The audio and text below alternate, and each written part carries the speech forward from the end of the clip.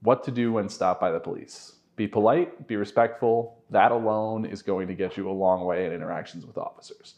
The reality here is, even if you are refusing to do the things that the officer has asked you to do, you are going to want to maintain that polite and respectful demeanor, because that's going to help diffuse the energy of the situation, and being antagonistic towards police is just never going to be beneficial to you, no matter what the situation is. If you're stopped by police, you may have certain requirements. In most cases, that's going to be limited to identifying yourself by name. If you are driving a car, you are likely also going to be required to provide a valid identification in the form of a driver's license. But other than that, it depends on the context of the stop.